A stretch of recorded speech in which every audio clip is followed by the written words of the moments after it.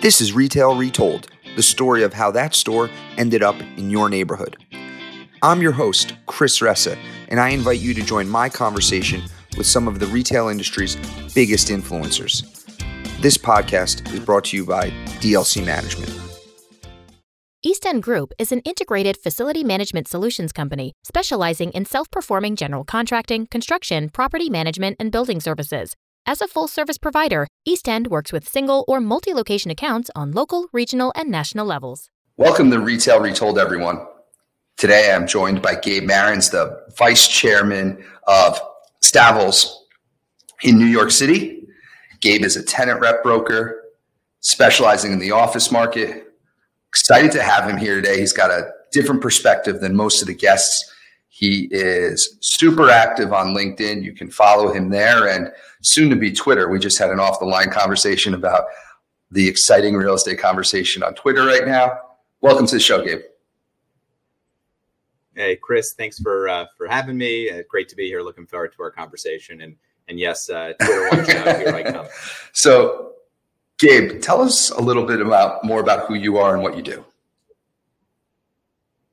So it's a pretty one-dimensional story for me. I mean, some people have these Greek tragedies of the ups and downs. I'm New York born and bred. The classic example that I point to as kind of a proof statement to that is I got my first car at 35 after I had moved out to the suburbs. And so I spent my whole life here in the city. And when I was at school at NYU, I wanted to do what everybody else wanted to do at that time, which was go into investment banking, which is what I was planning to do until the firm I had a job lined up for, Bear Stearns, collapsed in dramatic fashion. And so that summer 2008, I ended up interning at Studley, which is now Savills. That was 14 years ago, and I've never left. Our focus here is tenant rep office leasing for the most part. Although we do also dip into the other asset classes like industrial, retail, but the whole platform is built and designed around servicing the needs of the tenant. Most of our business is here in the New York metro area, although we've got plenty of clients that are national and even global in nature. Amazing. First car at 35. Did you know how to drive before that? I did, yeah. I mean, I was taking my parents' minivan out for joy rides before I had a license. Going way too fast, way too illegally on the GWB. So I did know how to drive. We would rent cars, that kind of thing. But yeah, first car. I mean, that's the benefit of high school and college in the city. Did you ever think you were actually going to get to the burbs and leave Manhattan? It was hard to imagine so, but I knew at some point the appeal of a backyard was going to be too seductive to really turn down. My wife's from Cincinnati, so she grew up with a very large yard in a great suburban house, and so that pull started to fall into place when we had our oldest, Jacob, and too many strollers in too small of a Manhattan apartment just became overwhelming. It's too cool. Okay. So office market nationally making a lot of headline news these days. What's going on in New York from an office perspective right now? So this is where I really relish the unique perspective that our team and our firm really has, which is exclusively on the tenant. Because if I were a landlord and I owned office product, I'd be really scared. If I were a landlord agent and representing buildings and trying to lease them up, I'd be quite terrified because all the data does seem to support the anecdotes, which is it is an ugly market for the commodity space. Now, when we're talking about Hudson Yards, when we're talking about World Trade Center, there's a reason most of those buildings are 90+% leased because we are seeing this continued flight to quality. The big question, though, is what happens to the rest of the 450 million square foot Manhattan office market? What happens to those buildings when you're dealing with 20+% vacancy across the country, when you're dealing with rising burden of debt service, when you're seeing rising vacancy? And what you're starting to see are some landlords hand the keys back to lenders. But from the tenant's perspective, to bring the answer back to your question, it's an amazing opportunity, especially with these economic headwinds, to try to restructure leases, look for creative ways to reduce your spend, to reduce your cost. And landlords are all ears. We're seeing a little bit of a repeat of 08, 09, 2010 vocabulary, where landlords are willing to play ball, and there really are opportunities for tenants to get creative in their cost reduction. Oh, Gabe, as a landlord, don't love the word restructuring the lease unless it's the other way. But I understand what you're talking about. Let me ask you a question. So that's the opportunist from the tenant side. Let me ask a different question. How do you feel about tenant demand? Lower, certainly lower than where it was, right? So there are two different parts to answering this question. So I think we have to address this, even though it's an old trope, it's a tired trope. This existential threat of will the office die has been answered. The answer is very clearly no. Office isn't going anywhere. But the other question is, will companies use the economic environment right now to kind of hide behind that in an attempt to reduce their reliance on office space? And I do think that whether malicious or not, many companies are in fact doing that. And some of that is intentional and also kind of goodwill because they're really looking to reduce their overall spend. But if I'm the landlord, and Chris, I'm going to kind of put this right back at you. You know, when we say restructuring, it doesn't mean threatening bankruptcy to bring a landlord to the table. It means trying to frame something as a win-win so that the landlord sees the value in revisiting lease terms in a way that also benefits the tenant. And there are a lot of ways of doing that, depending on the needs of the landlord. But tenants' demand for office space is certainly lower. One simple metric to illustrate this is office using employment in New York City has always been the single best barometer to measure how the office market is doing. And that trend line has inverted itself. So office using employment, we're now well past 2019 levels. But the actual occupancy of office space has stabilized, but has trended below that. Those two lines aren't correlated as closely as they've been for the last several decades. That said, not every office building is built the same. And the ones that invest in themselves, build out amenities, and make themselves attractive to tenants are outperforming the market. The averages exist for a reason. What a good answer. Let me take a step back. So I think one of the numbers in my head is I didn't realize there was 450 million square feet of office in Manhattan alone. Astonishing. So when you talk about that inversion, New York City, what's the, I guess, least occupancy as far as you can tell today? In terms of the submarkets, you're really talking about Lower Manhattan. So Lower Manhattan, from a leasing velocity standpoint, is far below historical levels.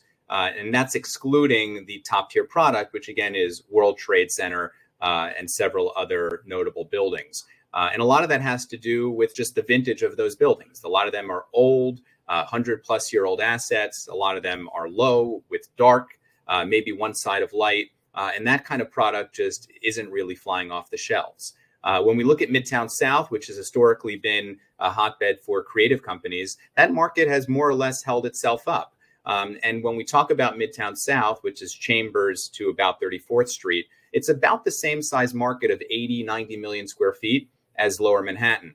But when we get to Midtown proper, it really can be a tale of 4 or 5 different cities. Hudson Yards doing amazing, reaching really high rents, 150, 160. One Vanderbilt, new construction from SL Green, over $200 a foot. And so you have a lot of great examples of new product that are attracting tenants. But when we think about 6th Avenue, for example, with these commodity 1950, 60, 70 type assets that are mostly indistinguishable from each other, there's going to be a fight to the bottom in order to attract tenants to those buildings. And we're going to be seeing a lot of vacancy as many of those tenants move to Hudson Yards, move to Manhattan West, leaving behind very large pockets of vacancy. Okay. So like a New Yorker, most people the city is not believe the city is not homogeneous and it's multiple cities in one or multiple neighborhoods. What is like the reported office occupancy in Manhattan right now overall? I think we're probably, I mean, Castle, which we could debate the accuracy of the metric, but most rely on Castle, which I do not. But again, I'm going to cite it right now for comparison's sake. They just reported that we dipped over 50% for the first time since before the pandemic. Now, they normalize that number against 100% occupancy. It is really important for people to understand that at most we were at 70 to 80% full occupancy pre-pandemic. And so we are still well below where we were, but we're not quite as low off the where we should be as most people think, just based on reading. And that 50% occupancy, that's using the space. That's people coming into the office. That's how many, right? That's not signed leases. How much, right? And what's the least percentage in the city right now? Leased versus vacancy.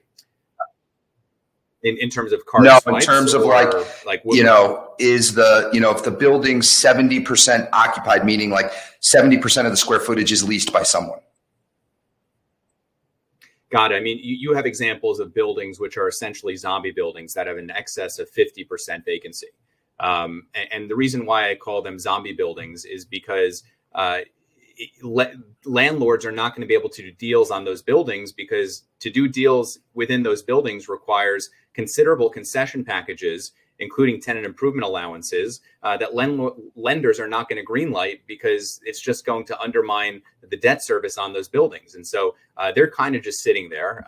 I know you want me to name. No, that's fine. You don't have to name specific buildings. What I'm more curious about actually is just what is from a percentage basis, is Manhattan, 80% leased today on average? Is it 75? Is it closer to 90? Manhattan is about 80% leased. So we have about 20% vacancy. And so the balance of the market is 80% leased. New York City tends to be longer term leases, which are 5 to 10 years, sometimes 15, 20 years.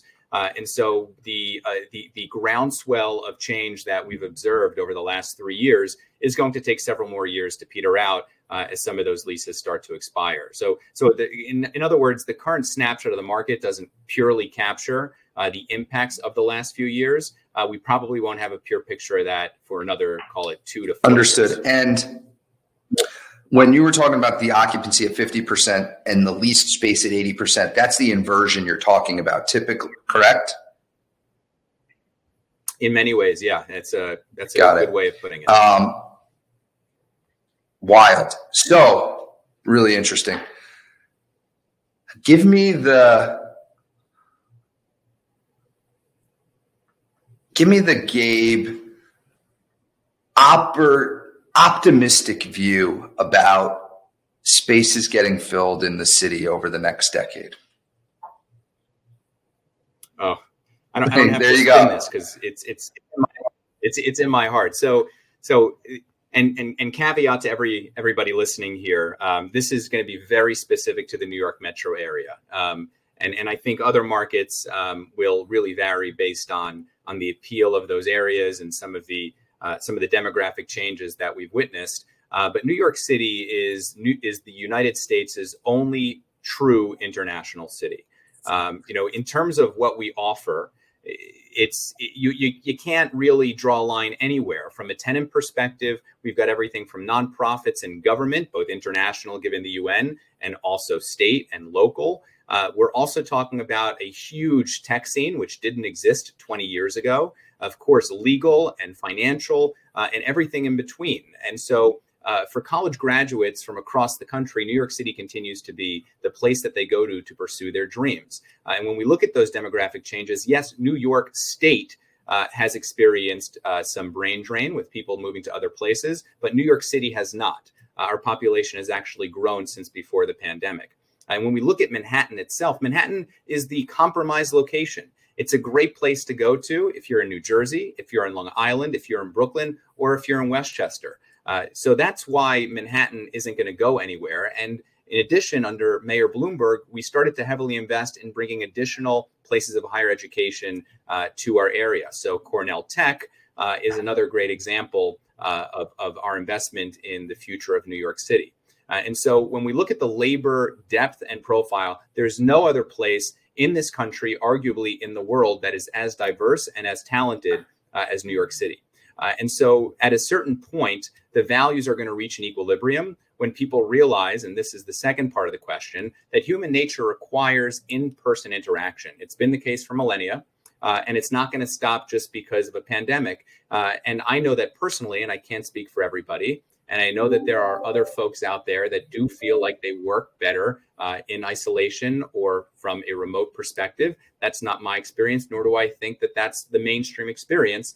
And so this need to be together, to be social, to collaborate in person, to have that emotional connection is going to require working in person, and that's going to require having space in New York City. The part that's missing is this hangover from the pandemic, as well as the lack of investment in many of these assets in order to bring them up to a standard that will make it enjoyable for people to work in those buildings.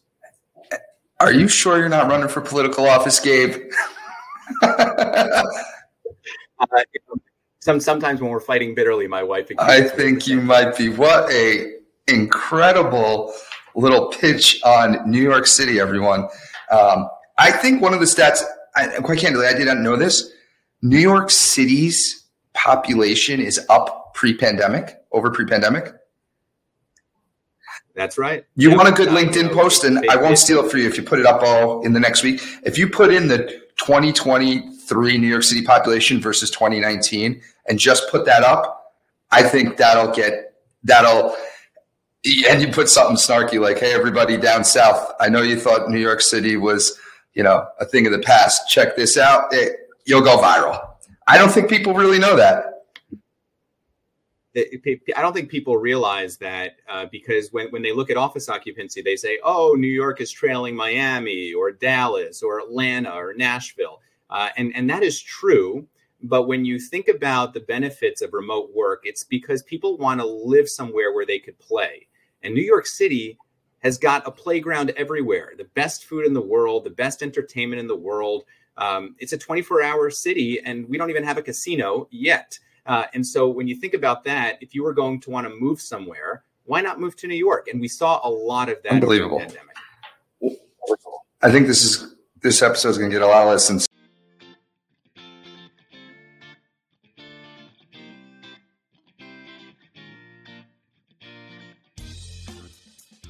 East End Group specializes in self-performing general contracting, construction, property management, and building services. East End works with single or multi-location accounts on local, regional, and national levels. The value of working with East End Group comes from our best-in-class team, an elite network of vendors, time-tested processes, and leading-edge technologies. The convenience of receiving multiple services under one contract with a single point of contact is paramount to your convenience and overall success. East End Group, your partner in construction and building services.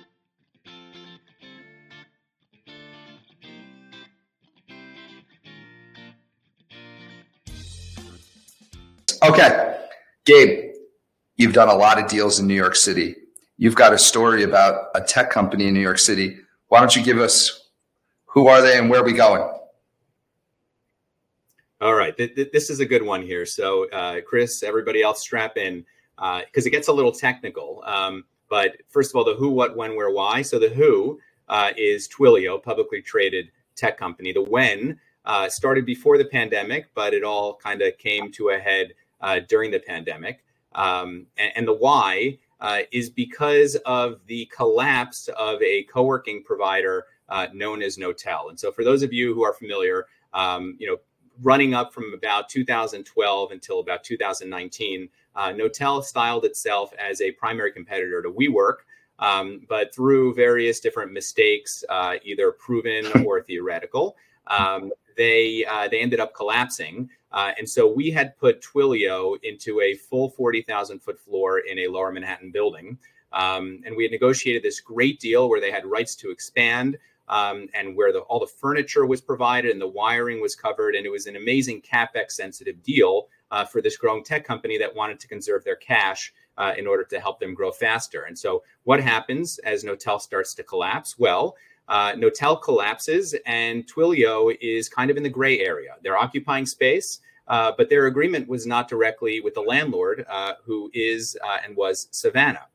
And so what we did essentially over the course of 12 hours, although really from start to finish, it was 36 hours, we were able to hammer out a direct agreement with Savannah that preserved all of the goodies that we had initially negotiated for Twilio with Knotel, including getting all the furniture, retaining all of their options. But the big kicker is because of the profit margin that Knotel had built in, we were able to reduce Twilio's spend by 50% and lock in their per square foot rate at a number that was below what they were paying. And so to kind of summarize the major takeaway here, we were able to get them more flexibility at half the rent at no cost to them because of the unfortunate demise of a co-working provider. 36 hours. In essentially 36 hours. I think this is an interesting piece that we haven't talked about a lot on this, and I don't think it has made headline news a lot. At the end of the day, co-working is leasing a large space and then subleasing smaller spaces out to other people. They essentially say, I can put some things into this, bells and whistles, operate it better, and therefore I can charge a higher rent, and I'll get a higher rent than the guy who actually owns this building or the woman who owns this building or company who owns the building. And what I think you bring up an interesting point generally is while they may be more CapEx friendly because they've got these fresh new spaces they've invested in with a lot of sharing of things, and they provide the flexible lease terms. In general, in order to make it work, they're going to have to charge more than the landlord otherwise would because they're leasing from the landlord. That's where their profit margin is. I bet you that while, and this is not a knock on you, they made a deal with Twilio directly, and it was less than Twilio was paying Knotel. I bet it was more than they were getting from Knotel. So interestingly enough, it was not. It was lower than it was lower than that. And so there are several different. But you could see a scenario where it would be. Oftentimes it's the case, but just because of the timing. So your logic is 100% right. The difference is Knotel had signed their deal pre-pandemic. We negotiated our deal in the middle of the pandemic when there was no leasing velocity in the market, and so we were able to leverage that at the full expense of. Let me ask you, for cash tenants who are more focused on occupancy cost versus upfront cost, do you recommend that they go to non-co-working spaces because the rent on a per square foot basis will probably be higher if they're willing to invest? So I think that there are a lot of reasons why companies decide on co-working or flex or serviced office, call it what you want, versus traditional space. If all you're looking to do is save on CapEx, then there are going to be a lot of subleases on the market that should be evaluated in addition to serviced office and flex. There are also deals that are in landlords' buildings that are built. So I did another deal for a company who I won't mention because we're active right now in the market for them. It was also a Knotel deal. Knotel went bust. They handed the keys back to the landlord. It was fully furnished and wired. And we did a direct 1-year deal at market rents with that landlord. And so the only nuance in that story is that they were not a pre-existing Knotel tenant. So yes, the CapEx sensitivity is pretty important. But I think the most important evaluation metric when deciding which path to follow is lease term. And so if you need to retain flexibility to decide whether you're going to grow or shrink, go in the direction of serviced office, flex, and or short-term subleases. Traditional leases generally require longer term because the landlords are amortizing the deal costs over a longer period of time. And so if you have the ability to entertain a longer lease term or you have certainty about your headcount moving forward, then certainly on a per square foot basis, it is more cost effective to sign a traditional lease and build the space out, furnish it yourself. I think that's something that little piece there is just doesn't make headline news ever. And if you're in real estate, I think it's logical to understand that. But if you're not and you're just reading headline news, I don't think people outside of our space in commercial real estate, whether you're in office or retail, kind of grasp that concept. As a landlord, we don't have a co-working space, but one of the things like you think about is you're leasing to this group. in order for them to make it work, they need to get more rent than I'm charging them. And so that they're pretty confident in their model that they think, and some of these owners have owned these buildings for a long time. And yes, there's the part of they need to innovate, and maybe some people haven't, but they still know real estate pretty good and how the market works. And so it's an interesting thing that's happened. Anyway. Yeah, and I'll only add that your view is 100% right. That's why you've seen this migration away from this buy wholesale, sell retail version of Flex. And sure, that makes a lot more sense. And you've also seen like the rollout of landlord-owned products like Tishman Speyer, the Durst organization, Silverstein, because there's this recognition that there is this desire and need in the marketplace. But whether we like it or not, the current providers in the market aren't meeting that level. There was just news today that Industrious is signing a consulting and management agreement with Nuveen.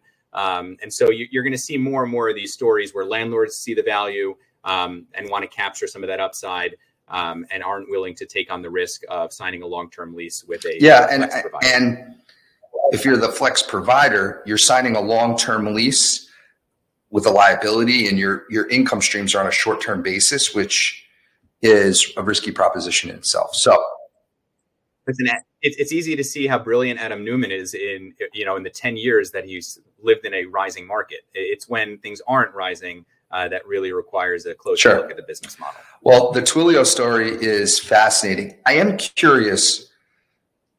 You've probably gone through the lease negotiation that's taken, over a year. How do you get it done in 36 hours? One, you needed two willing participants, because where attorneys didn't get involved and just back and forth, red line. How do you make that happen? Yeah, so there have been a few instances where we saw some of these deals get done. It hurts me to say this, but you need a healthy dose of fear that applies to both parties in order to keep them focused on the deal at hand. And in this case, it was the lack of an utter agreement between two parties. Twilio had no legal agreement with Savannah to stay in place, and Savannah had no legal agreement to collect rent from Twilio. And there was also a lot of background noise about potential legal action with Knotel and their new acquirer, Newmark. And so there was this desire to clarify the situation that encouraged everybody to move rather quickly. There are other environments that I've lived through that have also mimicked this. You saw Hurricane Sandy take out a lot of buildings downtown. A lot of those companies ended up signing leases for temporary space elsewhere in Manhattan. Those deals came together very quickly. We saw the same thing after 9/11 with companies migrating from lower Manhattan to other parts of Manhattan. And so you really need extenuating circumstances plus a healthy dose of fear in order to bring that together. I've been part of other deals that have happened over also hours, but not quite 36 hours. I've seen 72-hour deals come together before. But the Twilio deal was rather unique in terms of the speed. I got a lot of quotes that I'm going to be quoting you on LinkedIn, and tagging you from this and Twitter. Extenuating circumstances and a healthy dose of fear. That's how you get deals done quickly. Because let's go to the reality. You have a tenant. They engage you that they want to see. They're interested in being in Manhattan. How long before you sign a lease with that tenant? So the fastest I've ever done it is 30 days. What's the normal in New York right now? I think you're probably talking about, so when we talk about starting a process for your average size tenant, which I'm going to say 5 to 20,000 feet, you're talking about 6 to 12 months. When you get north of 20,000 feet and start to approach 100 or 100 plus, there are more complications involved with it, less common for you to find built space that you could slide right into. And so you're planning for construction contingency. That's really the major block. And so in this market, you're seeing construction take 6 months, sometimes longer, plus time for design. And so at a minimum, we're talking about 6 months to get started. For larger deals, you're talking about closer to 24 months. It can be done. That 30-day deal happened because we found built space that they were able to slide right into. And as I said before, it was extenuating circumstances. Extenuating circumstances with a healthy dose of fear. Okay, Gabe, this was great. I really appreciate the time today. I'll let you know when this comes out, but really appreciate you coming on. What a education for me, and I think the audience of Retail Retold, to get the office perspective, in particular, the New York City office perspective. So everyone check out Gabe on LinkedIn. He puts out some really cool content. And thanks for coming on, Gabe. All right. Appreciate it, Chris. Thank you. Thank you for listening to Retail Retold. If you want to share a story about a retail real estate deal that you were a part of on our show, please reach out to us at retailretold@dlcmgmt.com. This show highlights the stories behind the deals from all perspectives, so it doesn't matter if you are a retailer, broker, entrepreneur, architect, or an attorney. Also, don't forget to subscribe to Retail Retold so you don't miss out on next Thursday's episode.